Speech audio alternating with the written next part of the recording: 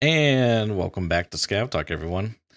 Today's episode, we got a ton of news, actually. First, starting with some ammo craft changes, followed by a hack. The launcher got hacked, I guess, is part of the news. Some other updates as well, some teasers from BSG, some screenshots, and we got a couple different interesting little tidbits on some anti-cheat related stuff. So Giga, yeah, how you been, man? How's the new and improved Giga Beef internet? Look at you, all crisp and clear and quality, dude.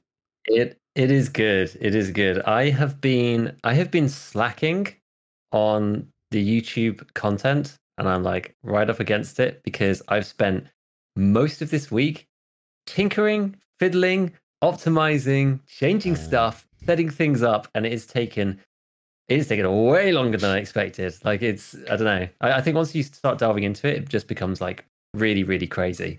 Um, but anyway, the internet got turned on, and it's just disgustingly good, right? Like I said before, what the change in speed that I was expecting to get, and it's like literally 200 times faster than I had before on the upload side. Which, to say that it's a game changer is kind of um, underselling it, even, to be honest. Because before I had 4.5 megabit of upload, and now I have 900. So no matter what I do, basically, it's just like no big deal. It's quite funny. I have this. My dad told me about Amazon Photos, where you can just like back your stuff up, and I've got mountains and mountains and mountains of photos. And I was just running because I was just like in the background, just like may as well leave it on while I'm doing other stuff, just like having it running. I think I had it on for 3 months or something, just in the background, just like running passively or whatever. The new internet came. I like went to go get lunch, and I came back. It was finished. It's just like, oh my god, because like 200 times, like it sounds a lot, but when you put it in context, it's actually really extreme. It's like if a yeah, video before took 200 minutes to upload, which is like 3 hours 20 minutes, it now takes 1 minute. It's like when you put it in those terms, you can see how crazy it is, right? It's like actually insane, and then you just have the ability to send as much data out as you want to any different platform or whatever. So I've also started I've also started doing some YouTube streaming as well because I didn't want to do it before because like it just didn't make sense. Like the reason why you'd go over there to do that is because they allow you to stream in like way higher quality than Twitch. And with my crappy internet, just there was no point. There was just like no point trying it at that stage, or I didn't really want to. But that's obviously brought in some like interesting things. I did a test stream on Wednesday, which was just on YouTube, which was fine, and I hmm like streamed at some stupid bit rate, and it was all good. Then yesterday I tried to do it. I tried to do YouTube and Twitch, and also record locally all at once. And the issue the issue is I ended up I delved like right into the weeds here. I was like reading like Nvidia's like NVENC documentation and stuff because I tried. I think it was basically a load of the settings in OBS because I'm still like figuring out. Oh yeah, I told this to church just before, but I'm also the two the two different programs that people normally use to do streaming is either Streamlabs OBS or normal OBS. And Streamlabs OBS is like the noob version. And it's because a friend, like back when I started, I was like, oh, I'm thinking about getting into this. And he was like, oh, you should try looking at Streamlabs because it's really easy. You log in and you just like connect to Twitch and stuff. Like, you don't have to put in any keys or anything like that. You just log into it and stuff. And there's loads of things that are automatic in there. But there's like been controversy with the company, and they kind of just like basically taken OBS and then like paywalled a load of the interesting features. So it's like a little bit shady, plus the fact that you can't do everything that you want to do, and it's like OBS is a lot better anyway. So I've transitioned the entire stream over to normal OBS from Streamlabs as well at the same time in the middle of this to try and get some more control. Which is, so that's like added to the complexity. So yeah, yesterday on Thursday I tried to stream on. So okay, let me add one more piece to this. hmm So um I'm getting I don't even know which order I should talk about this. I've got like my mind is just broken. You can probably tell like my mind is so full of stuff after this week. Okay, so I'll leave that for a second. Okay, so what I tried to do on Thursday was so I have a weird res on my screen, but it's basically 1080. We'll just pretend it's 1080 for a second.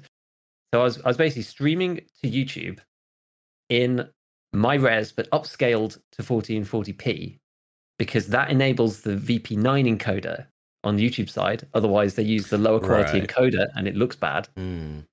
Meanwhile, and that was in like 25k bitrate, streaming simultaneously to Twitch, downscaling to 920 at 8k, yeah. and then recording locally in my native res using CQP24. So I've got like 3 encodes happening simultaneously. And I looked around online and it was like, originally you could only do, the NVENC encoder is actually really, really strong. It's like really powerful because it's so fast. And it's like a hardware thing. So it's like sick. And you could do 3 originally, and they actually upped it to 5 for some of the newer ones, which is in the 3070s. Like that was no problem. That was a very recent thing they did too, right? Pretty recently, yeah. Yeah, I remember hearing about that. Yeah.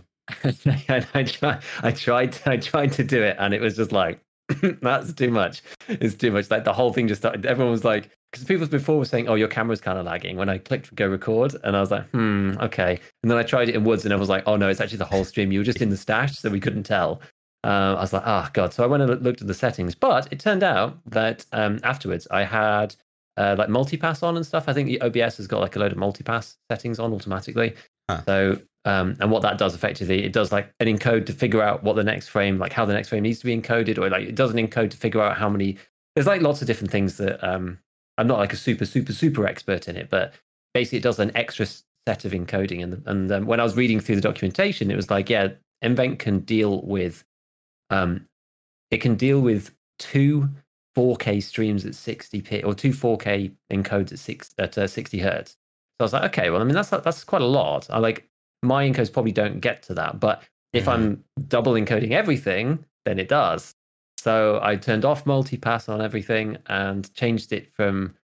I think there's like they've added a load of presets now because it used to be like the X264 stuff. It was like very fast, like medium, slow, They've like got rid of all that and changed it over to like P1 through P7, which I like. Oh yeah, was learning about like yesterday because that wasn't in Streamlabs version I was using, but it is in OBS. Anyway, so I changed some of that stuff, and I'd ran a test today, a private YouTube stream with using Twitch in test mode. And recording onto my own machine, and everything looked fine, and the recording looked beautiful, and everything was like, Twitch was like, yep, this is cool, and YouTube was like, yep, this is cool, and it all looked good.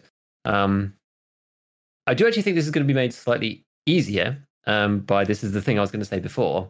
So I finally, because this whole like 1440p unlocks the better quality on YouTube thing, I have to like upscale everything I do, which is really annoying. And people have been badgering on me about getting a better monitor for ages because I actually play in 60 hertz and everyone's just like, every time I mention it. And then because of this, I was just like, okay, well, if I've got these live streams going and we've got like the VODs channel coming back or whatever, I have to then like re-render everything or like rendering it live, upscaling it live and stuff. It's just a pain. Like there's no need for that. Yeah. So I was like, right, this is the thing that's finally tipped me over the edge. So I bought a 1440p monitor, 144 hertz. So that's coming on Monday. So when I get that, I'm going to have to go back through all the settings again and rescale everything and blah, blah, blah. But that means that then I should be streaming out to YouTube like natively in 1440p without having to do any freaking weird upscaling stuff. I just have to downscale Twitch a bit and then just record locally also in 1440. So even though it's a bigger res, it should actually be like less taxing from an encoding perspective because I have to do less like, make this one bigger, make this one smaller, like encode this and that. Like it's all this crazy stuff. So I've been delving deep into the weeds this week, dude. It's been crazy, but yeah, no, it went really well. It's been really going really, really well. The YouTube side's like insane. As you imagine, it's one of those things where I think YouTube streaming getting started there is like really tough. You kind of need like the VOD backing, but if you already have a channel like I do, fortunately, then you press go and it's there's like a bunch of people see it and whatever. So it ended up, I think there's like 2 to 2.5 times as many people over there as on Twitch normally, which I was like. Wasn't really surprising, I guess, but it's just like I didn't really know how it was going to go. So it was nice. It was nice to see it. It was nice to see it. I was like, okay, this is actually cool. So yeah, it's fun. There's lots of stuff going on that side for me for just like setting everything up. So yeah, I'm just like going, I should really make a video. And just like really want to just like fiddle with OBS for another 3 hours, whatever. I do think I'm kind of there though, which is good. I guess like Tarkov related stuff. Maybe I'll talk about it in a bit, but kind of finished with the labs thing. I did finally find the GPSA. We got it in the end. Thank goodness. It is real. It does exist. It does exist. and we got it, and it's all good. And we had some cool fights. I've got a couple of cool tales, which I guess, but yeah, I'll talk about in a little bit. But otherwise, it's been good. How's your week? How's your week been? What have you been up to? Pretty good. I just recently was playing the Cycle Frontiers new season 3. Lots of changes there, and yeah, it's kind of interesting. Kind of maybe we'll talk about too, kind of how it could relate to Tarkov. And yeah, I don't know. I mean, there's just been there's kind of been a lot going on in the Tarkov space, and then the whole anti-cheat side and everything. It's very, very fascinating. So yeah, I guess just jumping right into the news. The first thing I guess we'll talk about was the ammo changes, which I was pleasantly surprised to see them make improvements to it, which is good. So the a lot of the ammo crafts in the hideout got reworked, slightly improved to be more what would you say, reasonable? Yeah, usable, viable. Exactly. Which is good. There's kind of 3 things for me with these, which is the time that it takes, and some of them are just entirely unreasonable. There's the cost, which for some of them is really high, and then there's how many you get per crafting cycle or whatever. And they've kind of done a bit of a mix and match of each one. This is actually what I was it was quite funny. So this is actually what I'm going to end up doing videos wise, because I was going to do a labs thing, but I need to spend a bit more time on it. I haven't justified the time yet, so I've actually been looking at this today, and it's kind of intriguing. I think so. It's 45 AP. So they've added a couple more rounds. You need from 120 to 150 laser match now. But the production time's gone down from nearly 15 hours to just under 9 hours, which is pretty big. I mean, a 15-hour production time is really annoying, because it's all of the day. Whereas 8 hours 45, you can craft some in the evening, and then you can get up in the morning, and then you can craft something else. Yeah. If you're really dedicated and want to do that, whereas 14 hours, it's just well, it's just kind of dead time. Unless you're specifically there at your computer, when you press go, -8 hours the following day. It's just really awkward, and that's the thing about it. It's just really, really awkward. But that could be kind of cool. I was looking again at that one, 45 AP, because it's actually pretty cheap. It's quite reasonable craft. Let me find it, because I think it's only about 700 or 800 per bullet, because you need a hawk, some of these cheap bullets, 150 of laser matches, 1 eagle, and a pack of nails. So that's it. You don't actually need that much. And now this a bit shorter. It's a kind of it's a kind of maybe. It's a kind of maybe. It's not the best round ever, but it's okay. Yeah, having more viable options is always a good thing, and I really appreciate that they are adjusting the system to provide. I mean, they got a lot of levers they can pull, which is interesting. You get, as you said, you get the cost lever, the time lever, the how much you actually get from doing it lever. And yeah, I mean, looking at some of these, the APSX was originally 21 hours, now it's 10 hours. That's a much obviously they changed other things too about it. You get more ammo, but it's good. It's all very good stuff. One thing that I do find interesting about this is, now that we're in this new era of Tarkov, where you have to there's a bit more scarcity than what there used to be in different iterations of Tarkov, but specifically with all the flea mark bans. Now the traders don't provide a lot of these ammos. And or if they do, they're a really high level. You need max loyalty. Yeah. And yeah, so now you have to do a lot of crafting or find it in raid, and it's kind of interesting because we went from one, BSG's always kind of said they like they like the stock limits, they like these things about the game, And the previous meta was you would go buy all the rounds from all the traders, because you never know what you might end up using. So it's better to have the ammo on hand so you can use it, et cetera, et cetera. And now it's a lot more difficult too. And like one of the frustrations of that older system was you had personal limits and you had global limits. So like you would have enough personal limits to be able to buy the thing, but the global stock would be out on like M80 or something. And it's like super frustrating because you weren't there on time around the resets. But I say all that to say that now it's like we kind of have a similar thing. Like you can only get so much. You're only allotted so much ammo for each crafting time. You know what I mean? Like I can't get, if I want APSX, for example, I can get 180 every 10 hours, Yeah. But the one difference that I like about it is that it's now a little bit more of a market driven price, if because you have those components like the gunpowder specifically, and then whatever like unique item, like some of them take like bolts or something, for like its craft. And if that thing becomes popular or whatever, you have that market fluctuation, and it kind of helps address some of those issues with the old trader system where it's like a fixed price. So I like it. It's just interesting how we still kind of have that same old remnants of, here, comrade, is your allotted amount of 7.62 BP, brother. Now go get my freaking pocket watch or whatever. But it's kind of this. It's a little bit kind of that same idea, but it's also different as well. Yeah, I mean, I think it's a lot better.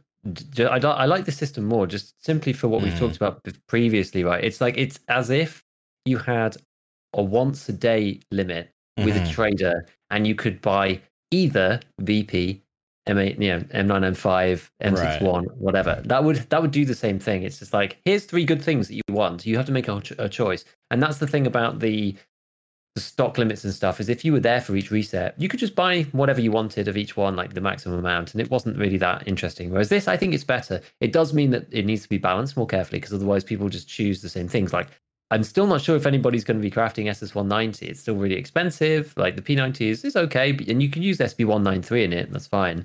And you don't really buy SS190 for the 37 pen. Right, like you buy it because it's got a 50 round mag and it's 900 RPM and it's the P90 and it goes pew pew pew. So like SB193 is just as good, because you're trying to hit a headshot. Really, you're not trying to drill through class 5. So it's like, does it justify it? Like, if you're using the P90, are you happy to take a step down because you're crafting M9M5 in there, or BP or something, for when you're not using that gun? You know what I mean? It's like the step up from 85501, like PS to BP is probably the best example. The step up from PS to BP is so big that it justifies you using the step down on the P90 to then use BP with your 7.62 guns. Like that's the way that I see it anyway. So I don't know, you have to balance it more carefully, because like right now, from what I've seen, it's basically like M9M5 actually seems to be the vogue right now. It's like the in thing. Everyone seems to be having the M9M5, and it's actually not that expensive. It's like 1,000 round. Yeah, it's really not. Yeah, you get like 200. And it's like, it's long, but it's not that bad, especially given it's top tier. And I guess like BP and M61, although I haven't seen as much M61 yet being used. I was thinking about starting to use it, just like blow everyone apart, because like not that many people are using it. And but last time, what, 3 to 4 times more expensive? Oh yeah, it is. But you only get 60 rounds. You probably fire 3 to 4 times less rounds. Like when you get hit with M9M5, it's like people just like hosing this stuff out. Whereas M61's just, and then you're just dead. That's it. Like it's a completely different endeavor, as far as I'm concerned. But I get your point though. It's like 3 or 4K M61. Like it's expensive, sure, and you don't get that much. But it's fascinating. It's really interesting. Yeah. There's like so much value on rounds that have a good pairing that you can buy. It's like the Ash 12 is really awkward. Like, because PS12B, you can't really stack that with PS12, because PS12 just is bad. You basically have to have all PS12B, or otherwise it doesn't work. BP's sort of like that. Like you can stack it with PS. I have done, but it can get you killed. Yeah. Whereas M905 is great because you can buy 855A1 separately. It's not a workbench thing. Right. And you can go M995, 855A1. 855A1 is still good. You can stack those two things together.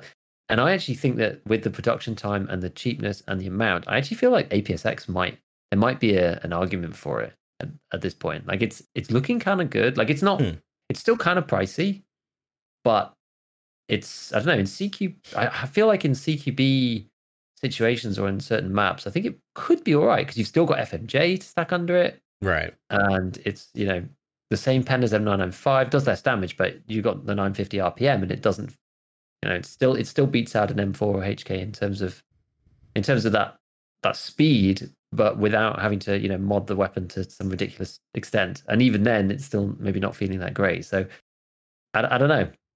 I'm intrigued about it. I'm intrigued. It seems like the standout one, right? You look through all these other rounds, and it's like 45 AP with 38 pen. You've got SS 190 with 37 pen, BT with like 39 pen, APSX with 53 pen. It's like holy moly! Like that it really does stick out. And the MP7 is already good, and people like it. I don't know. I'm not sure. Maybe there's a place for it. Maybe there's a place for it. But yeah, I mean, I guess like the full list. So yeah, SS 190 you now get 180 rather than 100. APSX, you get 180 rather than 120, and it's half production time and slightly cheaper. The Ash12, you now get 80 rather than 60, but you get 100. Oh, wait, no, hold. Yeah, no, you do get 80 rather than 60. Sorry, you need another 40 of the PS12As to make it. So it's a bit more expensive, but you get a few more. Still don't think it's worth it. 45 AP, you get 150.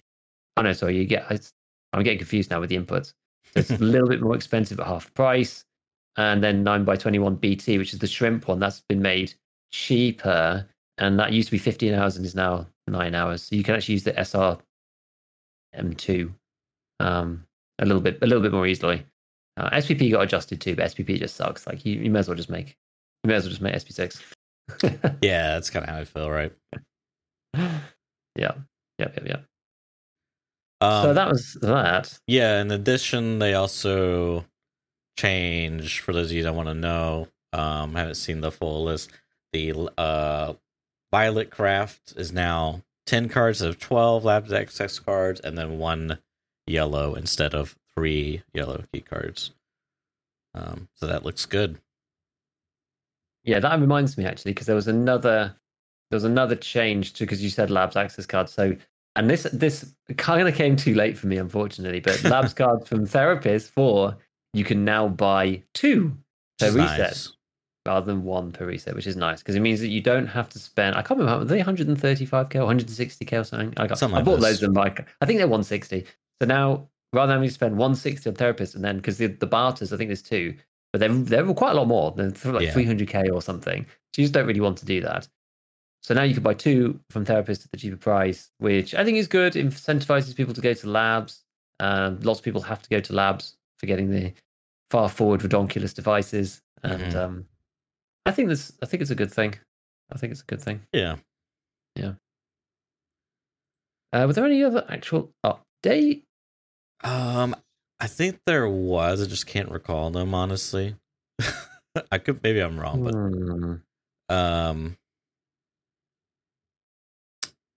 it was mostly crafts and labs cards that I thought.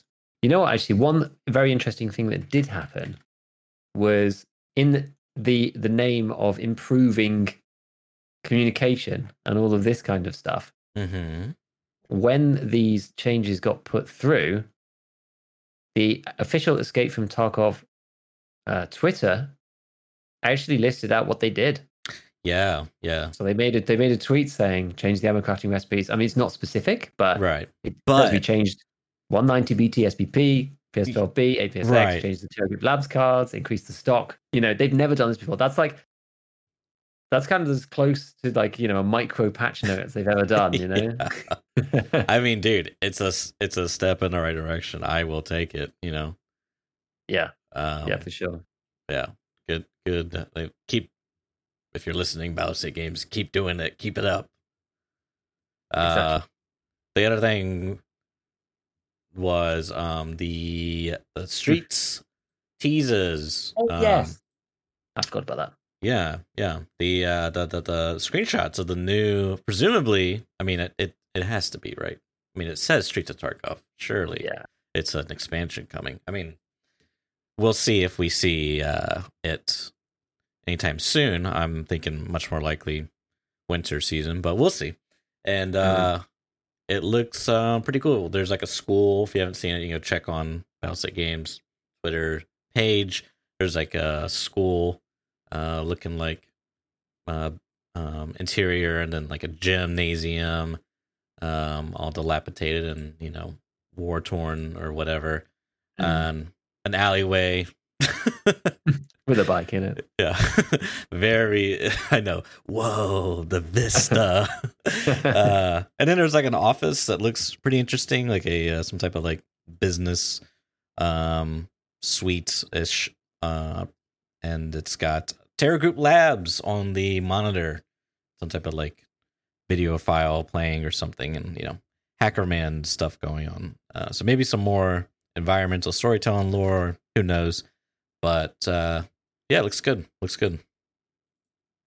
Yeah, it does look cool. So yeah, hopefully we'll get that. Yeah, I just thought I actually put this on Twitter myself, but I just thought it was funny. I was like, if they do end up doing like a bunch of expansions, can you imagine how crazy it's going to be as a new player to like turn up to Streets for the first time if it's like absolutely huge? Like we're veteran players anyway, and we're used to learning the various maps and things, and we're like, okay, Streets is like a bit complicated to learn. Can you imagine like you just get thrown into this thing after like 5 expansions, and you're just like, it's so huge, yeah.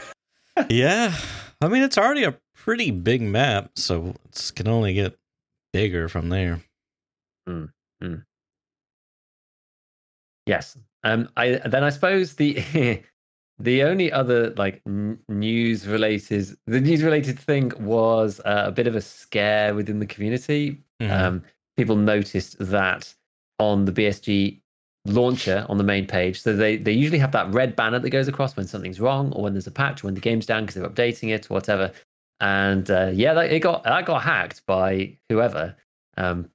Presumably it was the cheater hacker group, like whatever, and they instead promoted and put the site link to a cheating group on the banner on the front page of BSG's launcher, which is like, it's not the absolute worst timing it could have been, because they could have done it about a week or two ago. But of all the times that it could be, it's not a great time for that to happen. Let's put it that way. Yeah, well, I mean, I think it kind of speaks to, I think, the effectiveness of things that have come. I mean, it could all just be, coincidental timing, whatever the case may be, but because, yeah, I don't know, but it is the timing is interesting, right? And out of all the times to do this, why do it now? You know what I mean? I don't know. It's interesting.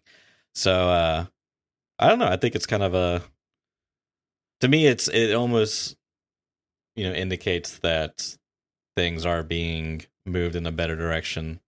You know what I mean? Because there's the whole, I don't know, a couple weeks ago, there was some news broke out that the ABS or one of these cheating groups in China got raided or something. Oh, yes.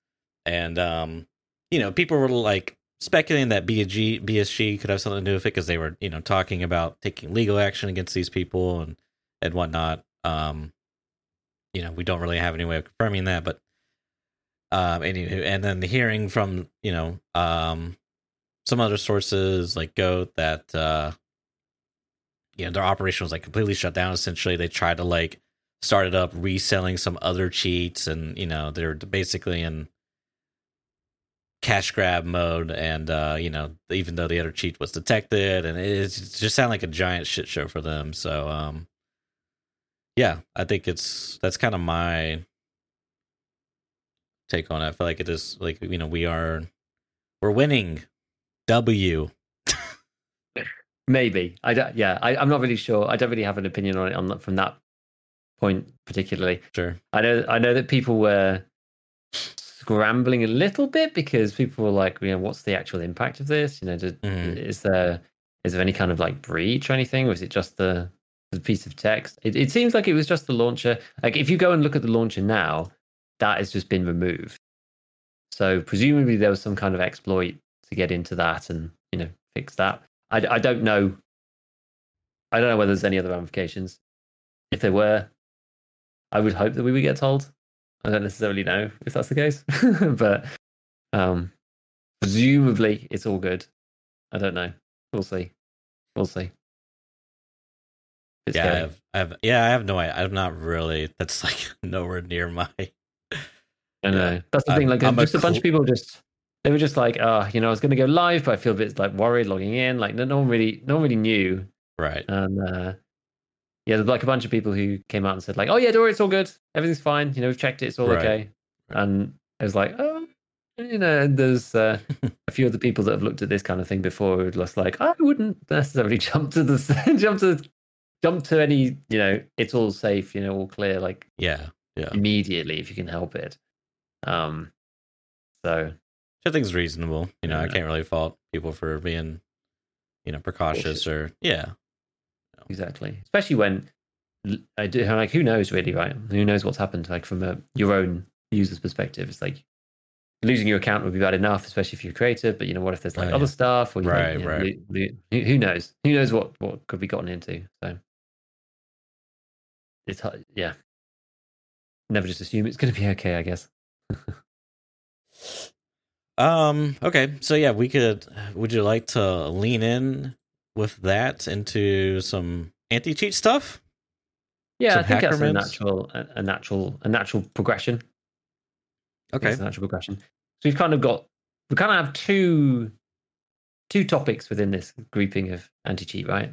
From this week. One which you have seen that I only saw the start of because I just ended up not getting time to, which was, I guess we'll talk about.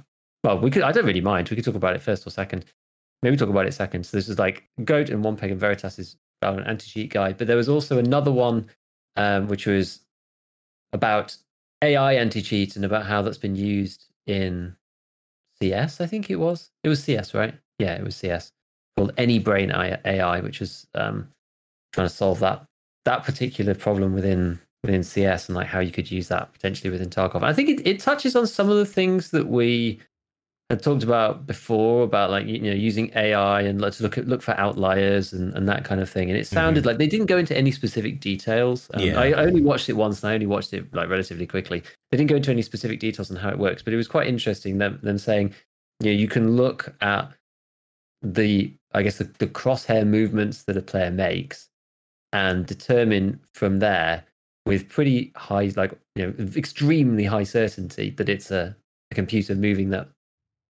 So it was people, using for the final little shot, they just like tweak it right at the end, and like, what's the probability that a human player would make that exact kind of movement? And I can see where that's coming from because even somebody who's like a super pro doing a flick shot in a certain way or whatever, like they've probably got a certain reaction time between model comes on screen and the shot. There's a human response time and stuff, which is only that's the basics. But then just even how you move the mouse and like the speed of the pixels and how the acceleration and deceleration of that movement works. That kind of thing is what they're looking at, right?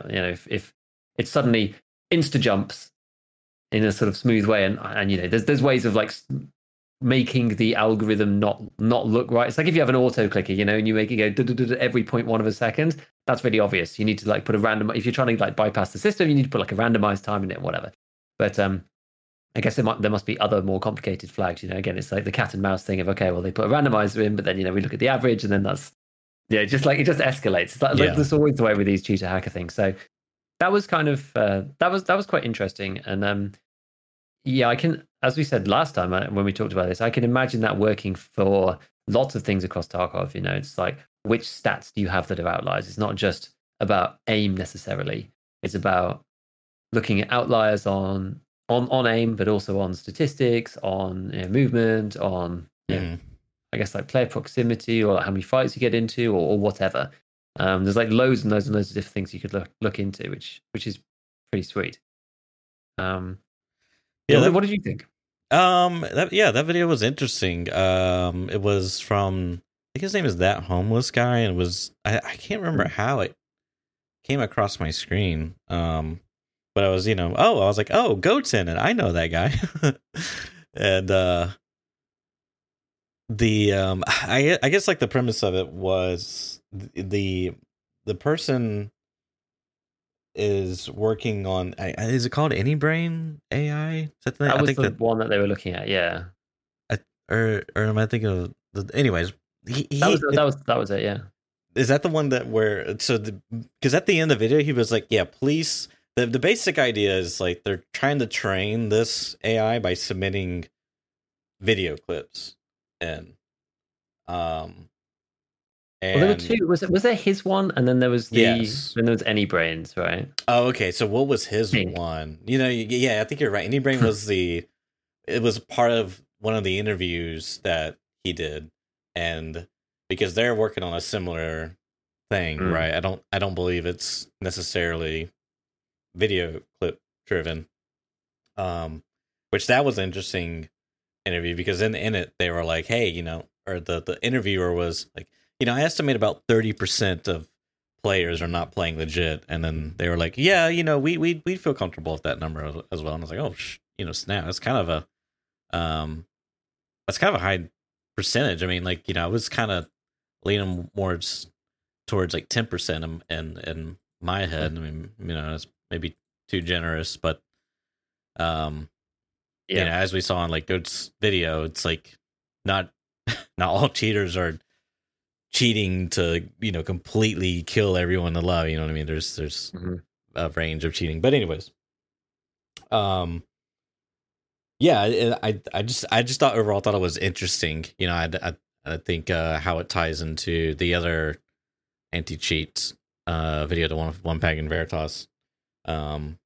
His some of the opinions there kind of does make sense why you shouldn't put all your cards in this, and possibly the idea of submitting video for training AI isn't really the best idea in the world, but anyways, it's I think it's all really fascinating. I don't expect Tarkov to roll anything out like this anytime soon, if ever. But overall, I thought it was a really fascinating. I think AI is cool in general.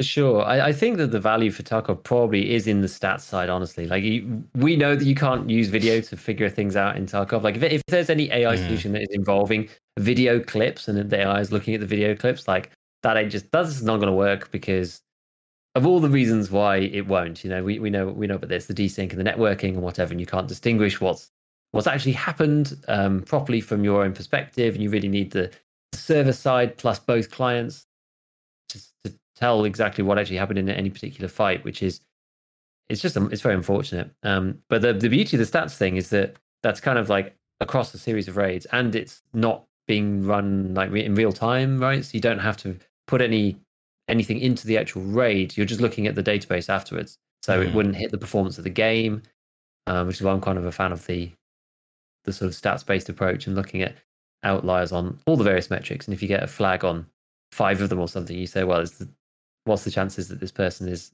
legit? It's extremely low. And you'd have to train it and see, and then train it again on people who are insane. Like, I remember there was a conversation that it might even actually, I like, at this point it's all blended into one. It might even have been on our on our interview with Goat, but where he was talking about Willers having like ridiculously high metrics or whatever, like so insanely high that you'd probably get flagged somewhere. But you'd need like a combination of all these different things, and the legit player wouldn't ever have those things. Obviously, you'd need to make it that clear. Otherwise, it's not very useful. But I'm sure something good could come of it. Yeah, I'm sure something good could come of it. Yeah, if you want to check out that video, they're referencing saving FPS games is in the title. Maybe I'll put a link on the description of the podcast. You can find. Yeah, he's called Basically Homeless, isn't he? The guy who the YouTuber, and it's like how to save FPS games, visual AI cheat detection. So yeah, the visual bit, and it's whatever. Quick, 16-minute video, not too terribly long. The one thing that, just in terms of how it actually appeared, I found it kind of interesting how some of these videos just like appear out of nowhere. Like, I had people in chat saying like, "Oh, have you seen this?" It's one of those things that, because it's so topical, and especially within our community, it's kind of circulated like wildfire because people are interested in it and looking at solutions, and I'm wondering whether BSG will do or won't do anything in particular. So they're coping it's funny so hard. Yeah, I don't think we're going to get AI anti-cheat in EFT anytime soon. Yeah, personally. I mean, they might be able to buy something. Yeah, yeah. Maybe BattleEye has a plugin for it or something. Who knows? Maybe they're doing it already. Yeah, like, got no idea. Really got no idea. But it is interesting. Speaking of interesting, there was a interview done by Goat, Veritas One Peg, kind of like a podcast-ish style with a Valorant Vanguard, I think is their anti-cheat name, developer. I think he was the at one. I'm probably going to get a lot of stuff wrong, but at one point in time, he was the product lead for the anti-cheat team, and that was it's a very long cast. You can find, I think by now each creator's got their video up on YouTube somewhere, and it's like a 2 hour and 30 minutes. Like, it's a really long cast, and there's a lot of stuff in there. I mean, a lot of it is very technical and jargon, a lot of high level stuff, terminologies. But overall, I thought it was like super interesting and really insightful into. I mean, it's kind of funny because there's a lot of things that he like basically every other word or sentence was like, yeah, I can't tell you everything, you know what I mean? But it was cool. I thought it was very interesting. Yeah, it's a shame that I only managed to catch like the first little bit, really. What was like the most interesting part that stood out to you in particular? Like, was there anything surprising that he said? Anything surprising? Or like relevant to Tarkov, I guess. That it's a resource thing. Like, so probably the thing that makes the most sense is, and we've already kind of like talked around this a bit, I think anyways, but so to put it into perspective, I can't remember his name, but the Valorant anti-cheat guy, I'm sorry, fellow human, for not knowing your name, but he got a job, with Riot, and they basically, I mean, because there was a lot of hype around Valorant back in the day, like the promotion and stuff. I remember seeing it, and it was like, yeah, we built it for the ground up for like competition, and like it's going to be super secure, blah blah blah servers. I don't know if they have 128 servers, but anyways, it was like built with like competition in mind, including anti-cheat. Like, they were really pushing their anti-cheat, in-house anti-cheat, really hard. And essentially Valorant was like, or Riot Games was like, hey, whatever you need, you can have. And then you'd be like, hey, I want to do this thing, it's gonna cost this much. And like, okay, that's fine, yeah, do it. So they just like threw money at it, and because they started the process from the get-go, the very start of the project, they had a lot of advantageous things at their side. Like, one of the things he talked about a lot, and you see this talked, like, the Cycle talked about this as well, is your players really value essentially the security of the game. They want the fair competition play, and there's essentially multiple layers of security that you want to have. At the maybe like level 0 would be having as many, like, securing the game itself. And this was something that he talked about that isn't really like a part of the anti-cheat side necessarily. Like, someone like BattleEye, this isn't really what they do, but like having your server authoritative, having it where the client can't just say, oh yeah, I'm in this position, absolutely. And the server's like, oh yeah, you sent me that data. That's absolutely true. I'm not going to check for it. You know what I mean? Um, so that's definitely on the, typically it sounded like that's on the burden of the developer. And that's like, that's a very important thing. And then the next thing is like detecting cheater and, like having the game certain requirements for your users to meet. Like, essentially they didn't allow Linux for Valorant. You can't play it. And there's several reasons for that. But yeah, and then the cycle used an analogy, which is like the Swiss cheese approach. You have like multiple layers of Swiss cheese. Like someone can bypass through this layer and this layer and this layer, but eventually this other layer will get them. Yeah. And that makes sense. So there's uh, uh, a lot of layers you need to apply. And in the case of Tarkov, if you're developing the game and then it takes off essentially, and you didn't really plan and prepare for these types of early foresight things, you're in a very uphill battle. So it's like a very AAA studio privilege thing. It almost made it sound like if you want to make a multiplayer video game, like especially a first person shooter, it's like not even really worth doing because you have to sink so much money into anti-cheat essentially, and that's assuming that you're going to get a return on your investment. Mm-hmm. It's like you could like you for me, if it just doesn't even make sense to develop a, like, maybe you could have an idea and sell it off to a company and be like, hey, you guys do all the work, because otherwise it's just like, dude, it sucks, man, because you don't even know if your game's going to be popular, and you're going to Yeah. sink all this dev work essentially in debt into and cheat. So I think that was probably one of the most insightful things, was just like how difficult it is to be well prepared and have the luxuries and resources to just throw money at the problem essentially.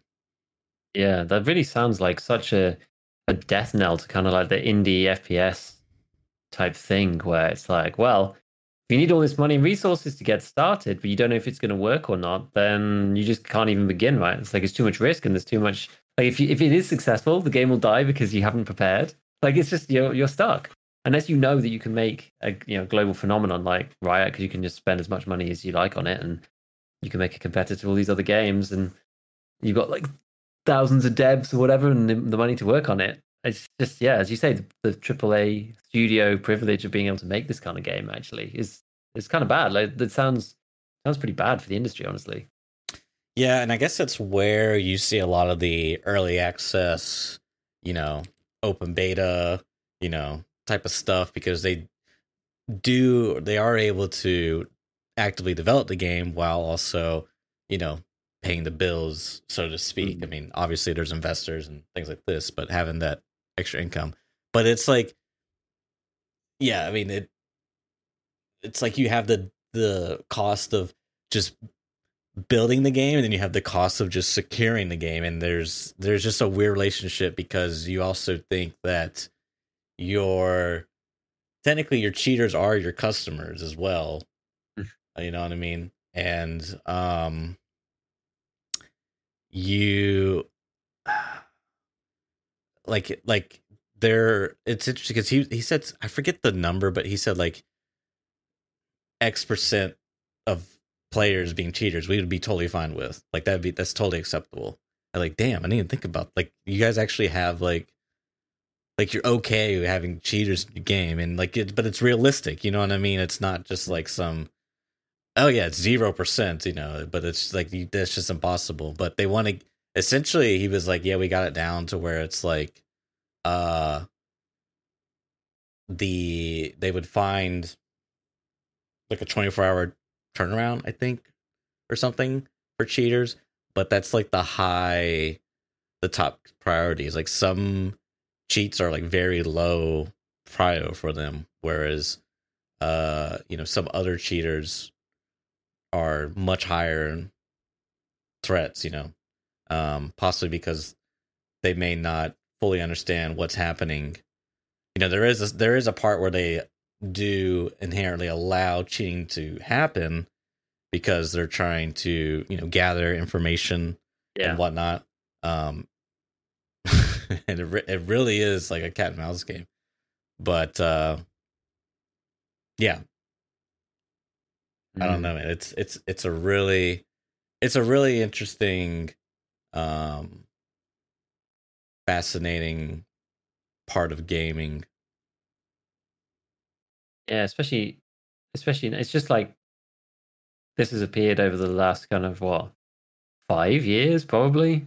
I mean, cheating's been going on forever, but I don't know, it started to really like strangle, especially the FPS genre, in more recent times. Well, did they speak about? Because I remember hearing this ages ago that Valorant potentially had. I think it was Valorant. They potentially had ways of mitigating things like ESP as well, where like player information is not sent to you until someone's like close to the corner, something like that. So unless they're, I guess it would be something along the lines of unless they're within the kind of the whatever the desync is in Valorant, like the network latency. Mm-hmm. How far away? How quickly could they get to that corner? Like, what's the minimum amount of time that they could suddenly appear if both players move in the optimal direction, both at the same time, and then with a little bit of a leeway or whatever, until they reach that point that you don't even send the player information for the opposing team, so you can't actually see because they're not even on the map because the information is not there.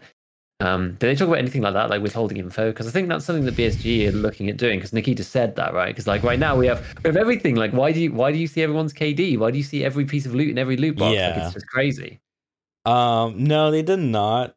Not that I recall. I don't think they talked about that specifically, and I think that's just one of the, as I said, the advantages of having that foresight. Yeah. I think that was a big marketing thing too, as well, for the game early on. And I don't know, but I would imagine it's probably not in the cards for Tarkov. I mean, it just sounds. There maybe would I don't know, so I shouldn't say, but yeah, I think some stuff would be okay because we've talked about like hiding loot for ages. Like the community's talked about like not generating the loot within a box until you reach it, for example. That's probably doable. Yeah, it's hard to say. Yeah, it is hard to say. Like this is the thing. It's without a doubt, it's probably doable. But is it worth it? Because that's the whole other side of this discussion. It's like it is a very cost benefit analysis problem. They don't have quote unquote unlimited resources to just throw at the problem. And this was another thing that came up a lot in discussion was how because Valorant is a free to play model, they have that problem to overcome as well as like, well, they can just get back into the game and start cheating. Like we ban but because the game has a long term plan to generate revenue, you have more resources to work with, potentially, assuming the game takes off and things happen as they're supposed to, and people want to buy the skins, right. And there was some talk of how, but this is the other crazy thing is like, because they were trying to explain Tarkov to him because he's never played Tarkov. Like he's maybe seen something, but he doesn't really know anything about it. And they talked about how the accounts can be up to like $160, but like there are. I wish he got more into the psychology, if you will, of cheating.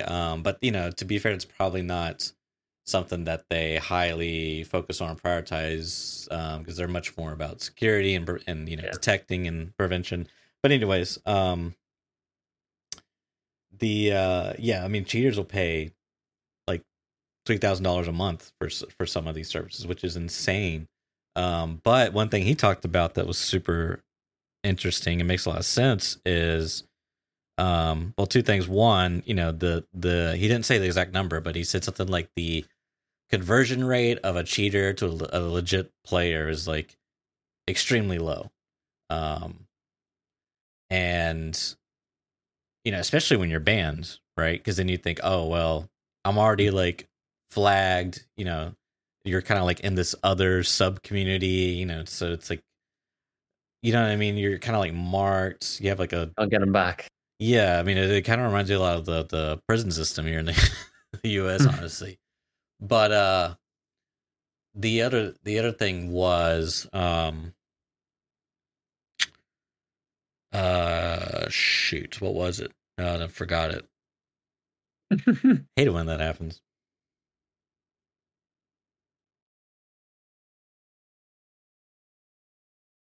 Yeah, I don't know. Okay. You were talking about you were talking about community and about cheese and stuff. I think the thing that surprises me about that, and you see the numbers, like I was surprised because we had Goat's number there, 60% of raids or whatever the number was. I can't remember now, but that was based upon 5% of people who've got cheats in some way. And these guys were talking about like really high numbers, right? Like 30% of people cheating in games.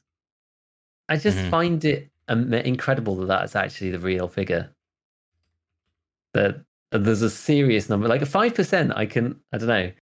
I guess like my faith in humanity, like it shouldn't ever be very high, particularly. But you just think like, Jesus Christ, really? Like a third of people? Like surely not. Well, this is the thing that's interesting. Now I remember one of the things I said. So the guy that they were interviewing, he actually cheated at one point back in the day. It kind of makes sense how you get into the stuff because it's like a very technical thing. You know, it's like hacking related. You know what I mean? So like I could totally see how, you know, as a youth, you may get into this kind of techie stuff. Oh, look what I can do, and then, you know, this opens up different career paths and interests, and then next thing you know, you're developing anti-cheats.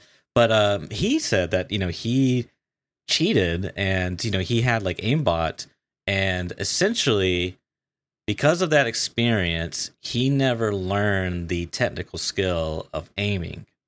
So like he cannot play, like in his mind anyways, he cannot play FPS shooters without cheats. Like he just can't. And it makes sense, right? Because you never like developed those skills. You know, like I was talking with a buddy the other day, and we were reminiscing about some of the older games to play, and then I was like, yeah, dude, I remember I downloaded cheats for that game.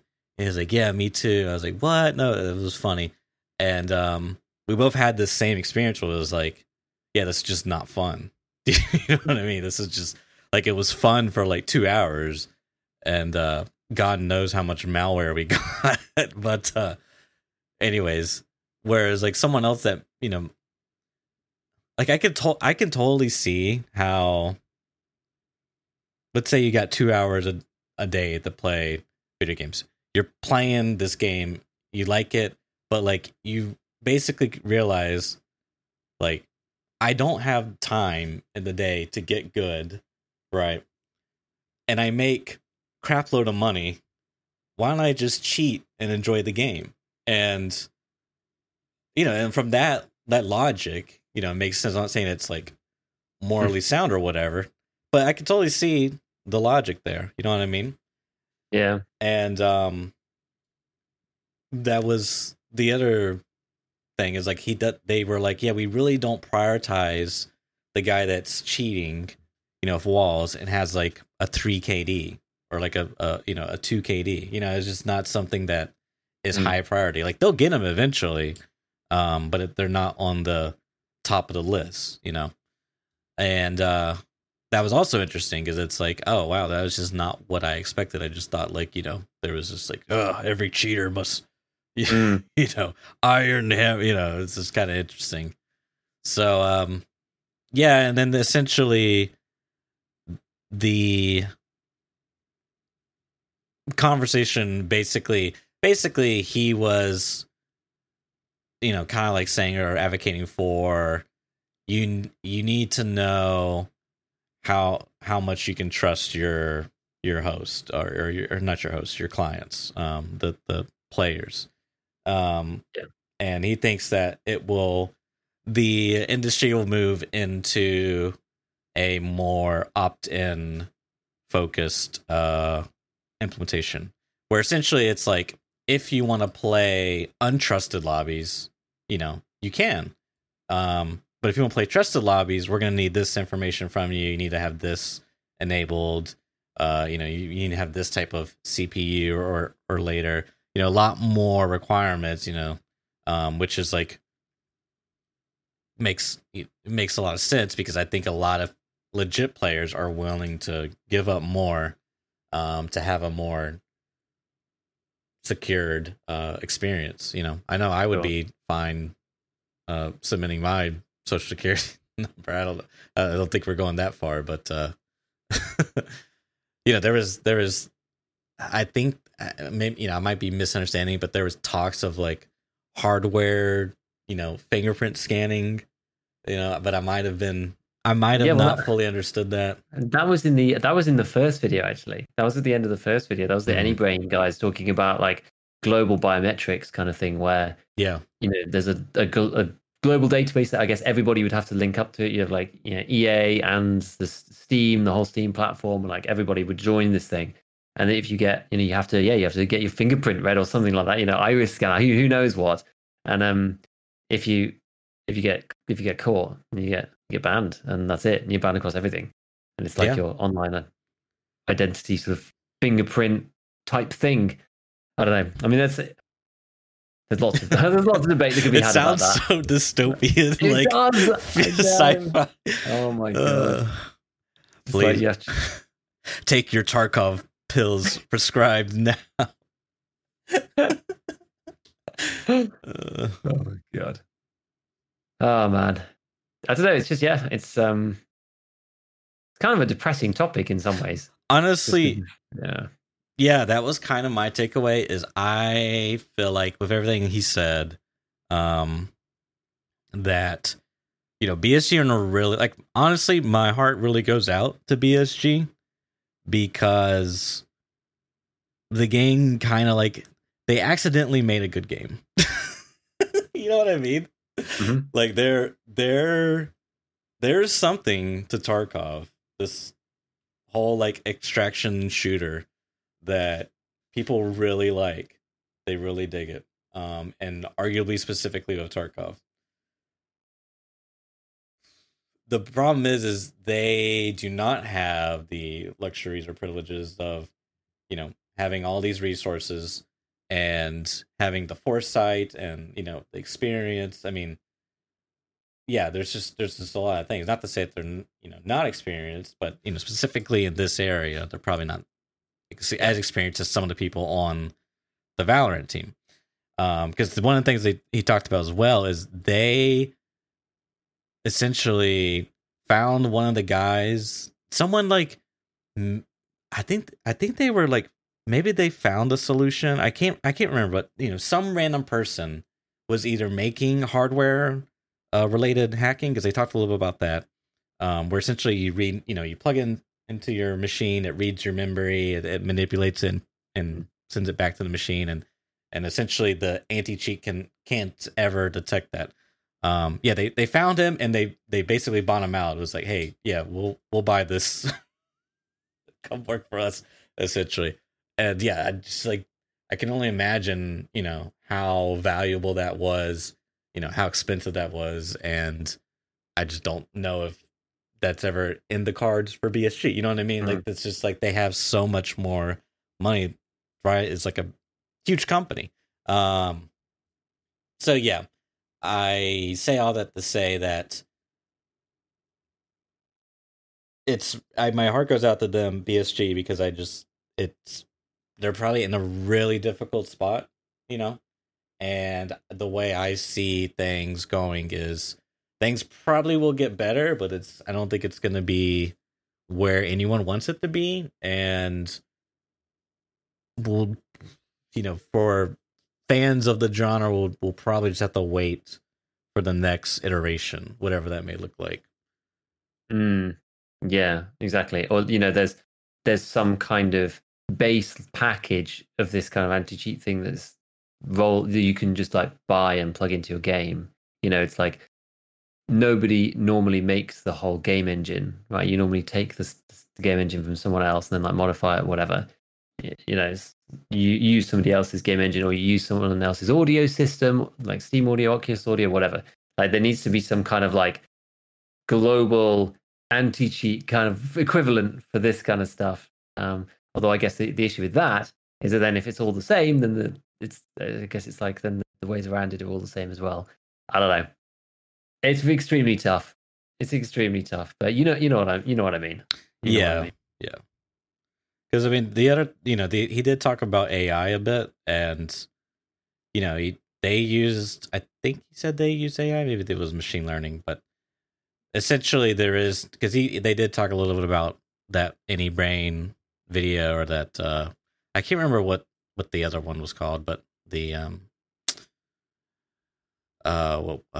whatever, you know what I'm talking about, and saving FPS games, and he basically was like, that you can't just have one solution, you need multiple. Like they're all tools in the toolbox, if you will.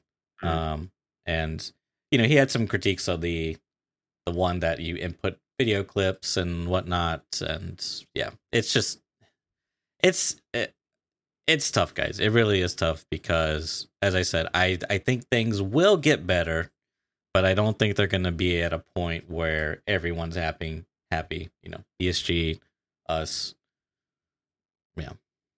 and I don't know. It's a side tangent thing. I'm really interested in, like, because there's another way to tackle this, is like you could tackle the more, like, could you have, I don't even know if this is like, it's probably not even like a business model, but like, could you have something that's like converting cheaters into legit players? You know what I mean? Like, is that another, because they basically coexist, the cheating and anti-cheating, and like their number one job with anti-cheating is making the business not profitable, the cheating business. That was like their number one goal. And then he was like, legal action is one thing, but like, that's like that's really what it's all about. So, which makes sense, because you just need to get them to stop.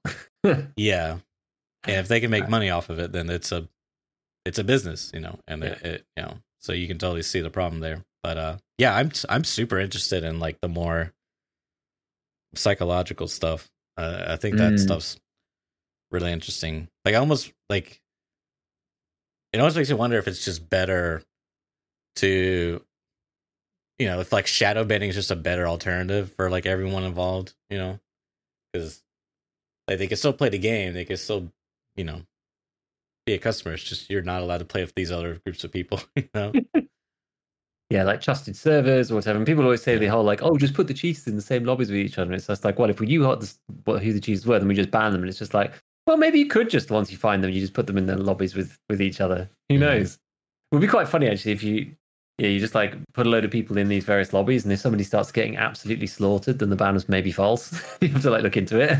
Because they're in with all the other cheaters and they just start getting destroyed. Like maybe they're using ESP, I don't know, but depends what you put them in for. And it just got me thinking. Now there's a random thing, because we're talking so much about, thinking about a lot about like Valorant and Counter-Strike and games like that. This reminded me something else about, this is kind of random, but it still relates to Tarkov. Somebody sent me that video clip about sub-tick rate updates from CS2, which was about, you don't need to, I don't know if you've seen it, but it was like, you don't need to worry about tick rate anymore, because now we've got like the full like sub tick rate ordering and stuff, so that everything gets processed in the right way or whatever. And somebody sent it to me, of a friend actually, and they said, oh, I saw this thing about CS2, like I don't really know much about tick rates, whatever. Like, is this relevant to Tarkov at all? And I was just like, oh boy, you really he's so precious. Exactly. I was just like, I don't think we really have to worry about sub tick rate updates. It's like we have to deal with our 250 milliseconds of desync. So right. Yeah, we're not that we're not that specific. What happens in the fight is more of a it's more of a best guess than anything else. I thought it was funny. I thought it was funny. I just got reminded of that. Oh man. So, do you want to hear? Do you want to hear about my endeavors finding the GPSA? Finally, No. on that. Oh, No. okay. We'll move on then. Okay. No, let's hear it. Yeah. Where was the spot, man? Where was it at? So the spot that I ended up finding it with, everybody told me, it was just, oh yeah, you'll find it in the cat room. You'll find it in the cat room. Eventually, yeah, I found it in the cat room. It was the one as you go into the room with the cats. There's the black box on the floor, and it was next to that. Mm. It was like right at the start of the raid, basically. But it was one of the last raids I ended up doing. It was the test stream on YouTube on Wednesday, and I was just like, hey, the first ever stream on YouTube. We find the GPSA. We must be lucky. We must be lucky. But yeah, it was. Yes, it's crazy. I'm putting this thing together about MCC, about the GPSA, just because they're really rough, and a lot of people I think want to do it, but like don't really want to play labs. I'm not really sure, so I'm still figuring out exactly how I want to do it. Like I don't want to make it like an entertainment piece. Really, it's like a half and half, right? 'Cause it's like it's half a where are they guide. It's a half a. Well, it's like I guess not half. It's a part where do they spawn guide and how do you actually go through. A part like how do you get out once you've got the thing. It's a part labs guide for people who don't play labs a lot. It's quite tough to try to exactly work out like what angle I need to go down, you know, because it's tricky and people have like a very wide experience with labs. People either just like don't want to go because they're cheaters, don't want to go because it's scary and expensive, and or they don't have as much experience. But I think there's ways of doing it. I think I did get quite unlucky. I haven't actually totaled it up yet, but I probably played 40 labs raids, maybe more, I would think. And I only saw the GPSA twice. I saw it once on like the first couple of days, and then I just literally didn't see it again for 3 weeks until Wednesday, and there it was, which is pretty crazy.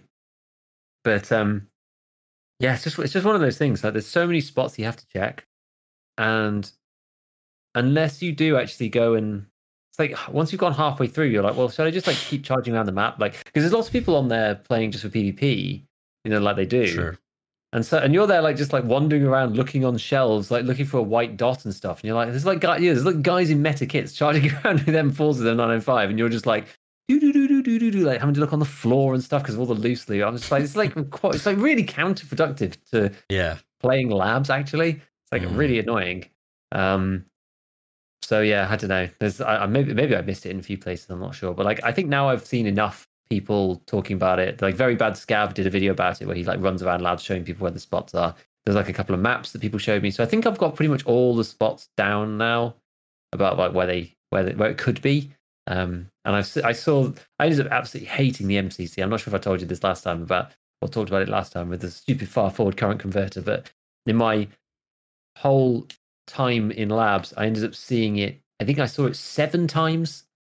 And I don't know whether the spawns are equal between the two. I imagine they probably are. I mean, I guess they are, but I don't know because they're equally as rare. But the MCC is actually easy to see because it's physically bigger. Okay. And the far forward current thing is actually really quite little because it's only a 1 slot item and it's grey.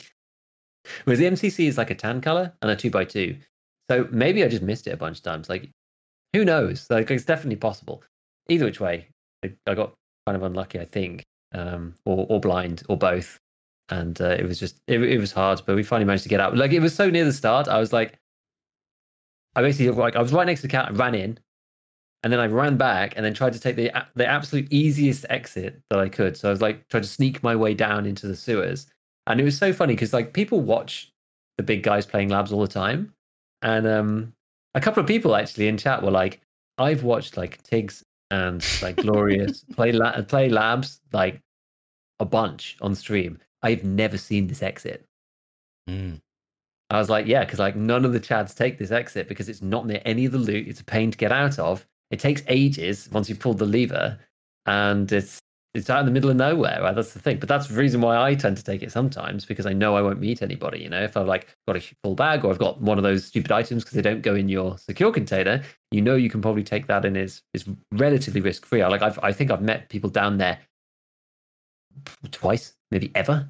Like at any time that I've ever taken that extract, which is quite funny. So, yeah, some people just like didn't even know this extract existed, and I watched people play labs loads. Like one massive advantage actually of sewers is that it doesn't go under the other floors. Like if you go to a med elevator and stuff, like you can hear people. Like if you're upstairs, you can hear people downstairs and things. You can get some audio cues, and people can push you and start getting you, trying to kill you or whatever, and like running down the staircases and whatnot. I've just been reminded in chat. Yeah, so I panicked because I thought I had to wait for it to be fine in raid. But obviously, it's for the hideouts. You don't. But it's because because I didn't think it through logically. I was just like in the zone. I was like, well, it can't go in my secure container, so it has to be fine in raid by default. And then I conflated that in my mind with like I need to stay to actually have a funny raid status. Right. And then when everyone was just like, no, you can just go. And I was like, oh wait, I can just go. I'm not handing it in for a quest. I'm just using it for my intel center. So it's all good. And so that was fun. It was quite a sweaty exit. There was one particular fight which is extraordinarily notable for me. And I think this must have happened. Yeah, because I think I stopped playing labs as soon as we found it for that session at least. Like I'm probably done for a little bit. I might dabble now that you can buy 2 keys because it is actually quite fun. Now I've got into it a bit. But yeah, I had a notable fight with one of Tarkov's Giga Chads. Oh, which was pretty fun. So we had looted some stuff, and we were like, "Oh, we've just like gone through all the spawns, and we'll just leave the raid." And I was over by the, where there's the big long corridor down in the basement, which is where the med elevator is, like the one that people normally take. You go all the way down to the end room, and you pull the lever, and then you go back up the corridor a bit, and then the elevator's there. If you went all the way along there's a staircase at the end, and I was basically over there. And I came down the staircase along the med elevator like tunnel, and as I like moved to look through one of the doors, I could see somebody at the end of the med elevator tunnel thing, and I was like they'd obviously just like gone in, like pulled the switch or whatever, and I was like, oh crap, right? Because I meant to go out of there. And so I tried to like run back and got like sprayed down a little bit, like shot a load of shots. I had an MP7, shot a load of shots off, like, and then sprinted, took a ricochet off a Ratnik from behind, and then like ran through. I ran up the main stairs, and the guy like throws a grenade behind me. I like run back into the main hallway section. I'm just like, right, prepare myself. I think I'm not sure if I pre-pained or something. But anyway, the guy charges up the stairs. We have like this like firefight, like this sort of strafe through the doorway. Like he's inside the stairwell. I'm outside with this like strafing fight. But I got MP7, and I slightly mistimed. Like I thought he was going to come back out slightly quicker, but he waited for like an extra little second, and I fired and like used up too many of my rounds, and he like went back around the corner. As he started to move past the doorway, I reloaded and ran into the door jam, basically behind them. So the door's like open like this. I like ran behind the door to try and reload before he could come round. Okay. And he comes round with the tiger, swings once, and I just go and just MP7 him with my new mag because it reloads super quick. The MP7. Oh, okay. And kill him. And loot the guy's body. It's level 68. I was like, holy moly! Open up the tag, and it's just like the number 3 with all the equals is like it's just a huge like schlong on the dog tag as the name, and someone in chat was just like, oh, that's Smitty Stone, and I was like, no way, that's nuts. That's funny. So yeah, I basically only won because he heard me reload and thought he could kill me with melee, but so I got saved by hubris, I suppose. But it was fun. It was an honor. It was an honor to fight somebody so so renowned and such a giga chad of the labs. I don't think I've fought anybody, or not at least that I know of. I don't think I fought anybody like super popular or like big streamer or anything in there before. So that was fun. That was quite cool. That's cool. So yeah, man, it was. It's certainly been an experience. It's certainly been. Yeah, are you like gonna return to labs? That's your new home. Are you labs main now? I'm not a Matter Labs main, but I would quite like to go back, not looking for the white dot.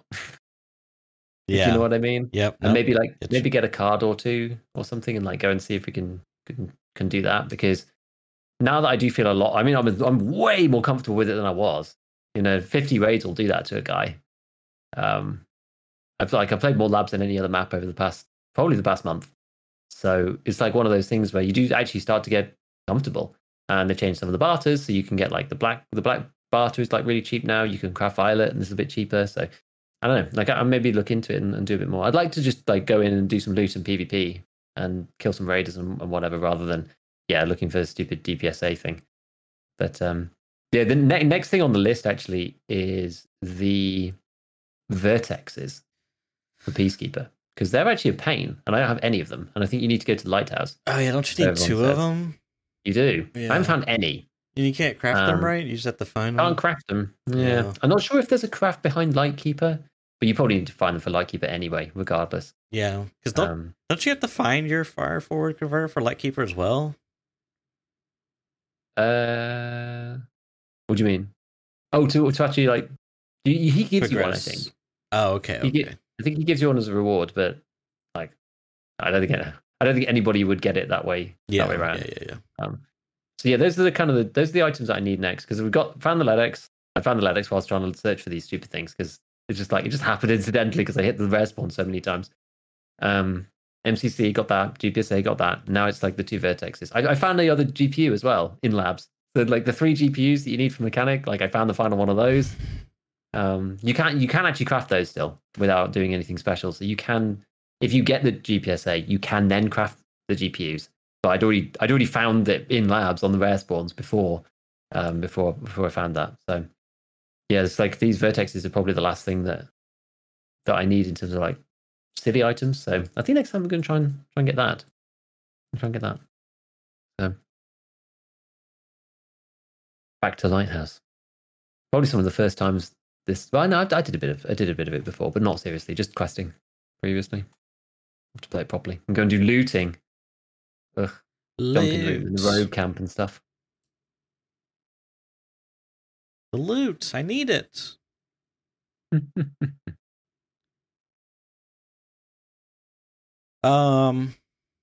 You want to hear about Darker and Darker getting a DMCA takedown by Nexon? Let's talk about it, because Dark and Darker is a cool game. It's interesting. I'm not sure whether it's necessarily the best like stream game ever, but it's definitely fun to play, and I enjoyed playing it offline with friends. So I'd hate to see that game disappear. Have you got the hot take on it? Not really. I mean, I don't know, maybe, but it's so for those who don't know, actually just shout out to One Peg. He's got videos on the topic that do a pretty good job. I haven't seen all of them, but I would assume One Peg does a good job about these things. So, and he likes Darker and Darker, so I know he's gonna have a good take. But nonetheless, so Nexon's filing for infringement upon Corporate Trade Secrets Act, whatever Korean law that they have, and they basically went through Steam, and standard procedure, I guess, is like if there's been infringement, you go through Steam, and they will, much like YouTube, just automatically take down the video and whatnot, and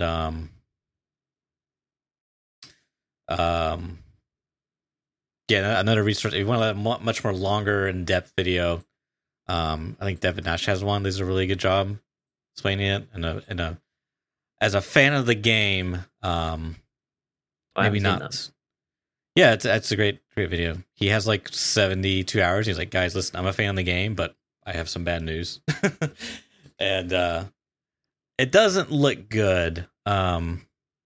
Because most likely the courts are going to side with Nexon in this case. So look, there's a lot of like memes going around, like oh look, Nexon should sue the Lord of the Rings because look at this wizard. It looks like the exact same intellectual property as but the real issue is that if I'm working for a company, right, and I'm making a game, am I allowed to just quit and then make the same game, with like a couple different assets here and there? That's the real issue. I guess at stakes is Hmm. how are the courts there going to decide? And the courts are different in that they're not so, I mean, when compared to the US anyways, they're not so like interpretative, I guess, for the individual. I don't know. Like I said, go watch the Devin Nash video, honestly. Now that I think about it. He does a really good job explaining it, better than I can do. And so, and the corporations are also much more, or maybe the government's much more friendlier with corporations, I guess maybe is a better word. In terms of lawmaking, this, that, and the Yeah, other. South Korea's a funny place, right? Because it's like run by the kind of big family groups, right? You have like massive conglomerates. Like if you look at the South Korean stock exchange, it's like companies named Samsung is like 60% of the exchange or something. It's like Yeah, insane. It's actually insane. It's very weird.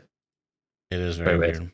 I think uh it's kind of a symptom of like the flash rise to power or whatever that they had going from like, they're actually like relatively recent history going from kind of a rural sort of farming type economy to like suddenly this like crazy boom like tech thing, but you end up with like massive concentration of power. But yeah, anyway. Yeah, that is interesting. Um, Do you think they get a rule on the side of Nexon at least? I haven't. I need to watch the Devin take. I want to yeah, watch the definitely Devin watch one. the Devin take. There's kind of like easy. I think it's you have like four outcomes. A, Nexon wins, and um, you know, Iron Mace is effectively shut down. B, uh, Nexon kind of wins. In that there's probably going to be like some. I think he thinks A or B is probably the more likely outcome, but B is there's some type of agreement came to like they essentially Iron Mace settles and they I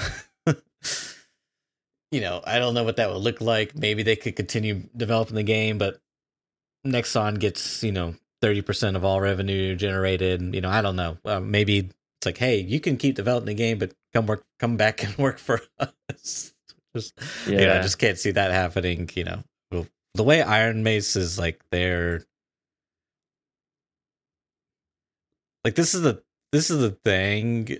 I don't really know, what's up with Iron Mace because there was the whole thing with the one of the developers, essentially during COVID lockdown, he was like, "Hey, can I have a private server to upload stuff? It'll make work so much easier." Blah blah blah. They're like, "Yeah, sure, do that." And then after COVID, he kept it up, and they're like, "Yeah, that's fine." And then eventually, it became an issue, and whatever. And then that was like a separate matter, but long and so like, there's been issues between the workers and Nexon, and then they go off and make their own game, and the Nexon season, it's like, "Hey, that was the game you were working on," because a lot of the stuff does like, I mean, it's a similar concept, and I guess you can't trademark an idea, but they seem to think that there's enough evidence there to say that they are infringing on some things outside of just the corporate Trade Secrets Act, which I can see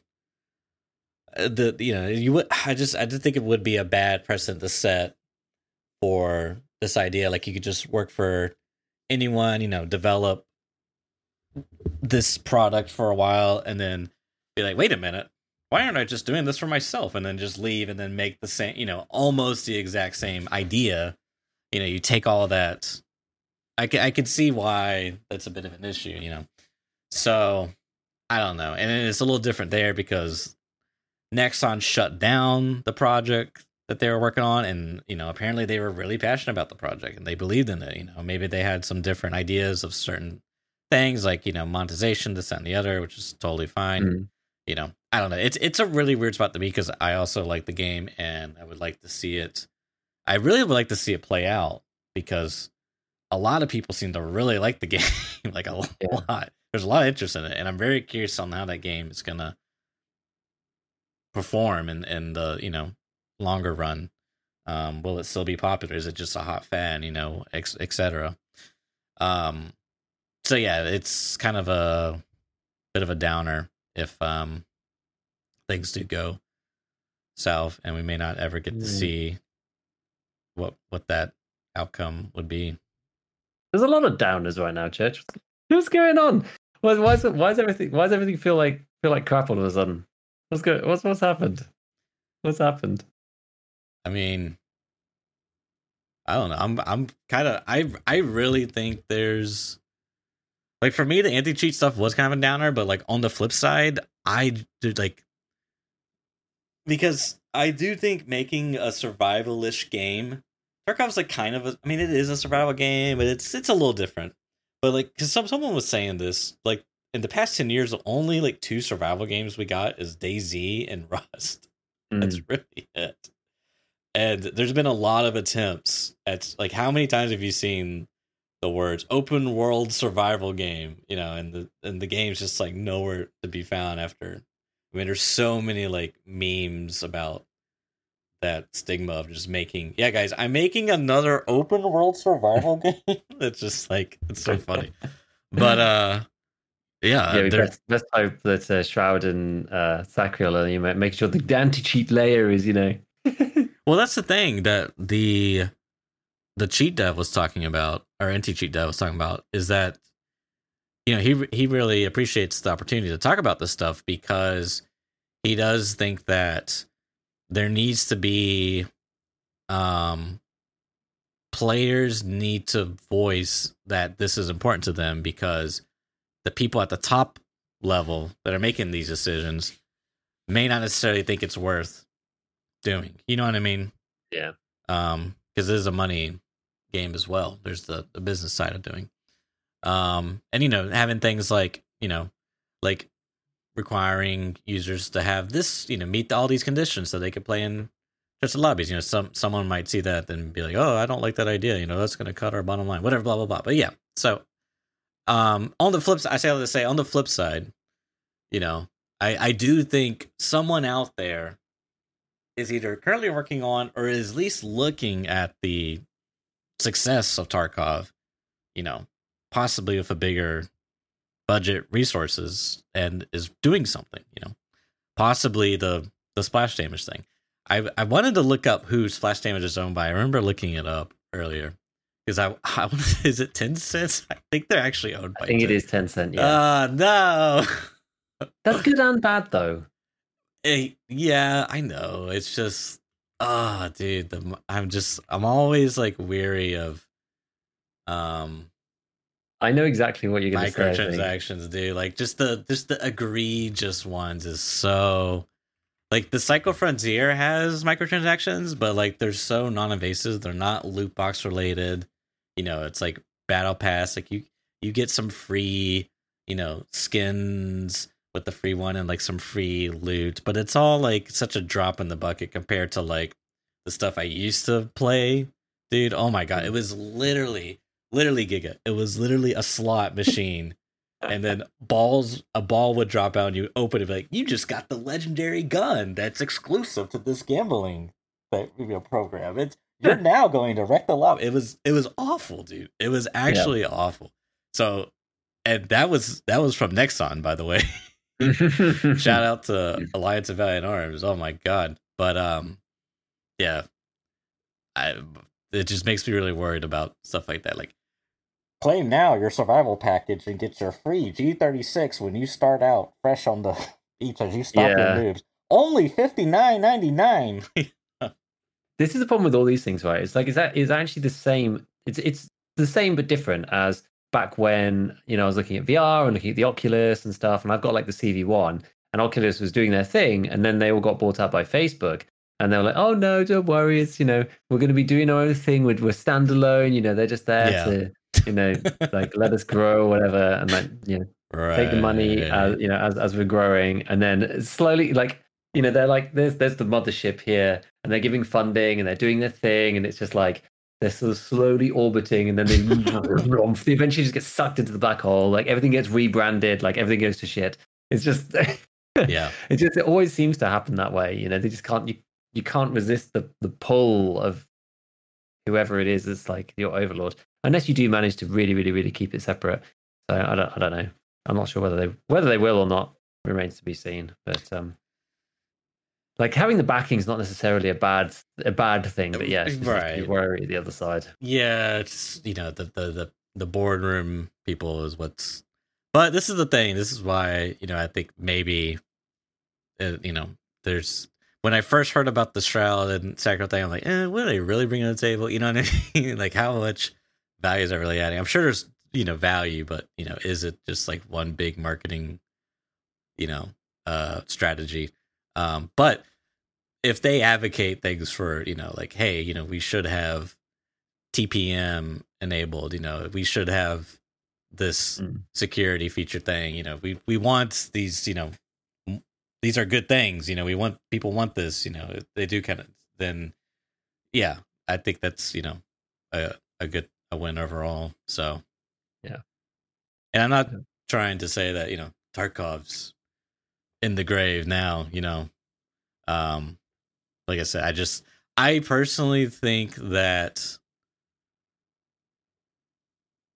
because there was one other thing we should talk about quickly was within Goat's. So I watched Goat's stream instead of the videos. That was like the first one that came about of the anti-cheat interview, and he had a segment earlier where he looked at this Reddit thread on the Escape from Tarkov subreddit, where it was a interview 2015 interview with Nikita and like at some Russian game devs conference, whatever.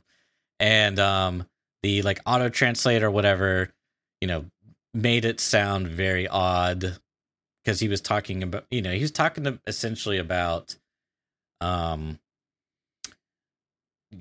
business model of the game, which was, microtransactions. And there was just some weird, translations, like it uses donations instead of anyway. So Goat got someone who's fluent in Russian and could translate this, so he got kind of like a more precise translation, and also played Tarkov and had some context to work with. All these things are important. And Nikita, it seemed like Nikita was essentially saying that the problem with the microtransaction model was that it's free to play. They come back and like sure they buy skins, right, or whatever, but then they get banned and they would see their income go down, something like this effect. And perhaps Nikita thought that if they switched to a more premium model where like, you had to like pay a fee every time to play the game again. Like sure you got banned, right? But now like you can't just come back and play for free. You know what I mean? Like you lost your $60 or whatever in that cosmetics, and they're less likely to buy cosmetics because now they're a cheater. They're marked, right? It's like why I'm just gonna get banned again. Yeah, I'm just gonna. But it's fine. It's a free game. So if it's like not a free game, then maybe they'd be less likely. Goat kind of like that was sort of his extrapolation of it, which I think kind of makes sense, and I could kind of see that. But I think obviously some cheaters are willing to pay $2,000 for their cheats a month, so it may not represent everything. But anyways, it's I forgot where I was going with that. I just don't get it, dude. Like, why do people spend so much money on it? It's so insane. It's so insane. It really does split the human population into like people that derive no value from, they're taking a huge advantage and feeling like they've succeeded, versus people who do derive some kind of value out of that. And it's a very clear, defined sort of split between those two people, right? It's like, as you said, you've like fiddled around with it before, and it's just got it gives you no satisfaction. Mm-hmm. And for some people, it does. For some reason, yeah. Well, I mean, I think it's a big power. Like you don't even know these people. Like it's just like it feels so weird. Like it would make more sense if like the dude's on your street, and you like got to see the reaction. But you just like shoot at a body in the video game and then they fall over and you take their stuff. You like don't even know who they are, like where they are in the like. It's just so like abstract. I don't Maybe necessarily think I it's don't like get I don't get it because I don't get it. Right? Do you know what I mean? Like I can't understand it because yeah. it's like it's not how my that's just not how my brain works. I mean, I would speculate that it's not necessarily like power over other people. It's just that you are now powerful. You know what I mean? It's like Maybe. you went from in real life you went from a knife to a gun. You know what I mean? That's just like a huge jump in power. You know what I mean? So it's I could see it being like imagine one day, like let's say you this is such a bad like with everything going on, it's such a bad attitude. But we'll say for self defense you have a knife, right? And then one day you upgrade to a gun, and for like months now you've been upgrading to a gun, and previously the knife was like very risky. You had to get up close, hand-to-hand combat, whereas the gun is now just like you just pull the trigger and you defended yourself, threat eliminated. And okay, Kona clap. And then imagine one day, someone takes away your gun. We're like, well, shit, now I got to go back to the knife. And the knife was like really risque, It was like nowhere near as powerful. That's kind of my thing is like, I could see how people could get essentially addicted to it, where it's like going legit is just unimaginable. You know what I mean? Because you don't have any of those skills you developed, with like, I could see it, It also, I don't know, for me, the thing that would ruin it, I guess, and it's like in other games where, you can like single player stuff where you can turn on cheats and just like auto build stuff and whatever. It kind of like ruins the immersion layer, once, because like it really does lay bare the fact that it's like, oh, it's a video game, you know what I mean? Because like you get immersed in these things, and that's why they're fun in the first place, because they mean something to you, and or it's like it's skillful or thought provoking or whatever. And if you just like circumvent all that stuff and just like give yourself infinite resources is not Age of Empires or whatever, you can kind of like ruin the game for yourself a bit, because you're like, oh well, the original the base game is so laborious or whatever in comparison. And then I can sort of see it. It's like you've played and you can see everybody through the map, you know where everyone is, and you're just like, oh, it's like it sort of almost degrades the legit game for you. Even when you do go back, you're just like, what's the point, kind of thing. Yeah, I think it's like in the single player realm, it makes sense because you like a game like Dark Souls, for example. A lot of people were really upset, or Elden Ring, I should say, that there wasn't a difficulty slider. That upset. Is there not one at all? No. And I still need to play that, by the way. Yeah, you should. And they were kind of basically doing a hard stance, just being like, no, like this is how the game's meant to be played, and it upset a lot of people. There's a whole discussion about what's the word? Not inclusivity, but accessibility. That's the word. And whatnot. But if you put cheats in the equation, then you can basically gear the experience to your liking. You know what I mean? You can adjust the difficulty to where you're going to get the most out of it in your mind. Yeah. You know what I mean? So I could see how the same logic could be applied, and I'm just not, I don't have the time to invest and to get good or whatever. I just won't be good, whatever you come to. Or I just need a little bit extra help. I just need a little bit extra info to know where these guys are. Whatever the case may be. I could see it. Yeah, I can certainly see it for people using ESP in particular. I've said it like a billion times on stream now, actually, just how like kind of insidious it is because of how hard it is to detect. Because if you're doing it smartly, then like it's very, very difficult to actually ever know if someone's using it. And it doesn't necessarily make you that much of a better player. I know Goat spoke about this, right? It's like there's guys who did the wiggle, they've got like KDs of like 1.5 or 2. And they got like terrible stats because they're just not very good. Right. And they've got ESP so they can see where all the people are because they're just like not good at shooting. So like I can sort of see it, kind of. But I don't know, man. I don't know. It's rough. It's one of those things where you almost feel at some point you're just like, is it even worth them playing Tarkov? Like, Would they be better off just doing something else? I mean, each to their own, right? But well, this is the other super interesting thing is like, what is it? Like, cheating is cheating is a problem in Tarkov, right? We all can agree with that.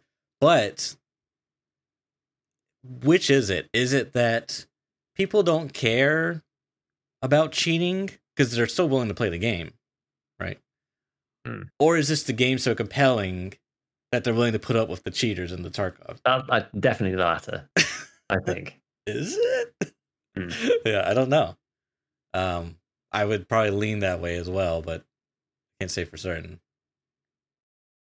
Yeah, and it's not obvious enough of the time to really stop people from playing. And until it was revealed, right, in the GOAT video, that's when we've seen more people than normal saying, like, okay, now I've seen it. I've seen what it's like. Like, it hasn't actually really, because a lot of people have asked me on the stream as well, like, has this really affected, is there a big change? Like, is it way better now? I'm like, guys, it feels exactly the same as it's always felt to me. Like, I can't tell. Like, when people are saying, oh, the cheating situation's really bad, feels the same. When people are like, oh, there's a huge ban wave, like everything's great, I'm like, feels the same.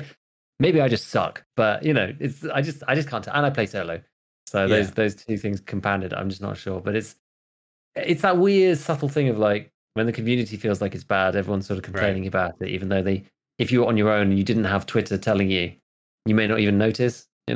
Yeah, people find it very hard. Like it's just human nature, right? We find it very difficult to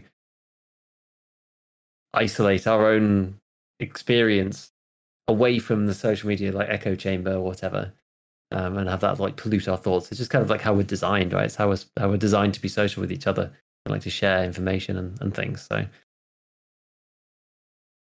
yeah, I don't know. Yeah, I don't know. But it's just felt the same to me forever, for the whole time. Like even like before, through the crisis, after, now, after the ban wave, now that people are supposedly coming back. I'm not sure. No, I agree. I think it's really, there's like few cases where I would feel like like just the other day I was playing the cycle and this guy like he's using, you remember the Osiris, the burst pistol? He came around the corner, he was really close, and I think he like triple headshotted me. Like I just like got absolutely deleted, and I was like, huh? Like, was that legit or not? Like, I don't really know, you know what I mean? But I initially I talked to like, oh yeah, that was a good shot by him, but then now it's like, oh, well, 30%, is he a 30%er? I don't know. There's no cheaters in the cycle, though. Oh, the cycle doesn't have any cheaters. It doesn't. It's totally cheat free. Totally cheat free, of course. How did you find it playing? Was it good? I'm kind of going through it still. It's okay. I think my problem with it, right now, there's some interesting changes they made, but my problem with it right now is it's so overly simplified and like, I don't even know if handheld's the right word, but like, here is the linear. It's so linear that it's kind of. It feels like you're playing like I never really played these games, but it feels like I'm playing WoW. It's just like kind of like mindless grinding away at quests. You know what I mean? It's very go like, and fetch me 3 of these. You go to the place and fetch the stuff. Right, you go to the loot spot and fetch the stuff and then leave. Yeah, it's like and then go back to the quest giver and he's like, okay, now do that again. And it's just like, but I want to go do this other thing. It's like, what are you talking about? That doesn't exist. This is the way. This is the only way to play. It feels very like that, very rigid. Because like you the second map you can unlock after a certain amount of quests you do or something. I don't know what the requirement is. But then there's really no reason to go. I mean, like maybe there's a reason to go there, but like I don't have any quests there. So like, what's the, like sure the loot's better, but like, what am I going to do with that? Sell it? I don't know. It just something feels off about it. And also the stakes don't really feel that high, which could be good or bad depending on who you are. Like for me, I feel like I would like the stakes to be higher. Like, yeah. But they've done some interesting stuff, so I kind of want to like play it out and see how it goes. They've changed one of the big things is they're not doing any wipes, which is really interesting. They're gonna do some sort of like prestige thing. They haven't really released much stuff about that yet. They're still like kind of finalizing that stuff, but they're gonna do some like, you know, you can wipe and get something from it, you know, whether it's cosmetic. They don't, again, this is all just like they don't know yet, but they like changed. They made gear more spawn. I think I talked about this last time, so I'll try to be Yeah, you brief. said about this last time. Yeah, the there's more rare. Yeah, and I found some stuff already in like locked rooms. Like locked rooms have more valuable. Like they have a better chance to spawn stuff like this. So it's yeah, I kind of want to play it out for those reasons, kind of see how some of those things go. Oh, the other interesting thing is essentially they made the better guns more expensive by making the they broke up ammo, because it used to be like universal ammo, yeah, medium ammo for like your, you know, guns, but now it's like medium ammo goes into some of the like standard guns, and then if you want to use like the more like the blue tier guns, you need the blue ammo, and it's like 3 to 4 times more expensive than the, you know, and that makes it interesting because you can't just like, it's going to be expensive if you want to go pub stomp, essentially, you know, go bully some white gear players. But anyways, it's an interesting endeavor. I'm kind of just filling it out for now. I think the thing that I maybe found a bit uninteresting was just like the loot locations. I always found them a bit, I mean, it's hard to say because there were like puzzles and stuff to like open doors and things, which is kind of cool. But I just found like a lot of the places to go quite uninspiring, and a lot of it's just like I don't know. I'm not sure if it's that much different to Tarkov, but I don't know. It just feels a bit lackluster to me. You know, it's like you go to the lab bit, the optic lab bit, or whatever it's called, and then you just like wander around and grab some stuff from boxes, and because there's no, I guess maybe because there's no flea or whatever. Like the flea in Tarkov's like super fun. It is super fun, even though it kind of breaks the game in many ways. Mm-hmm. I still really enjoy it. Just the player market. I feel very like alone in the cycle because it's just like you and the traders and like your crafting, and that's about it. I think I just like having the concept of the flea there. It feels like, you know, the player base is sort of connected in some sense. Maybe I'm just romantic about it. I'm not sure. I mean, the one thing I will say is I don't like how, I mean, I guess Tarkov kind of has this problem. I don't know. It's just weird, but it just feels like you just press F on everything because you, like, there's so many quests, like, especially now, because now you have the dailies that you can also stack on top of, and they'll be like, turn in 10 compound sheets and 8, you know, ball bearings or whatever. And so it's like you essentially always, you know, can put that loot towards something, you know what I mean? Where it's like a hideout upgrade, a crafting thing, a quest thing. So it kind of makes, I'm starting to get in the stage where I need to be more specific about when I'm looting, but like early on, you can just press F on everything. It feels like, you know, but yeah, I don't know. I'm like super interested to see how the game progresses as far as like popularity and stuff, because it is like one of the things about the like, it's just I can like kind of describe why I don't find it enjoying, you know, but like why do other people not find it enjoying? That's also what I'm interested in. There's how many people on now then? So there's 8,000. That's better than what it used to be. I think it was like It's 3,000. like a big jump. I don't know what happened. Oh, did they announce something? Oh, like Wednesday the season. like, that's when the season just started. dropped. Yeah, Okay. yeah. That's kind of rough though for like a new season to come out, and it's like 8,000 people. Yeah. Before that, it was literally like the peak was like 1,500. Yeah. So it's you know. You know, EU morning, which is like low time anyway in Tarkov. That's like, you know, triple digits, like 900 people playing. Yeah. Which is a bit sad. Yeah. Although it's going up, maybe more people are finding out about it and going back and having another go. Yes, I was watching Shroud stream because he was streaming. I'm assuming maybe he didn't get a sponsor, but whatever. Someone in chat was like, "Damn, there's more people watching than playing right now." It's like, yeah, he's right though. He's right though. Oh dear. Yeah, that's a bit sad, isn't it? But no, it's a bit crazy. I think I think Clean put something about this. Maybe I talked about it last time. I don't remember. Just about how there's all these random games that are sort of that genre. I can't remember what the other ones are called, but there's like loads of ones that I just keep seeing here and there that I've never played that like random people play. And they've all got like a few thousand people playing them. And there's like so many now. Oh It's a yeah, bit, like, yeah. a bit tricky. Someone else was showing me a game. I was like, oh, that sounds cool. And then I looked at the player count. And it was like 100 people, but like it was such a cool idea, and just and it goes back to that thing we were talking about with the anti-cheat. Is like, dude, it's like you spend all these resources on anti-cheat and then making the game, and then no one plays your game. Exactly. Which I know Jaeger's put a lot of the Cycle devs have put a lot of work into their anti-cheat, and it sounds like they've done a good job of securing their game. But will it matter? If no one plays your game, I don't know. Yep, that's the thing. That's the thing. It's so tough, so tough for kind of indie style devs. And we do have a lot of these.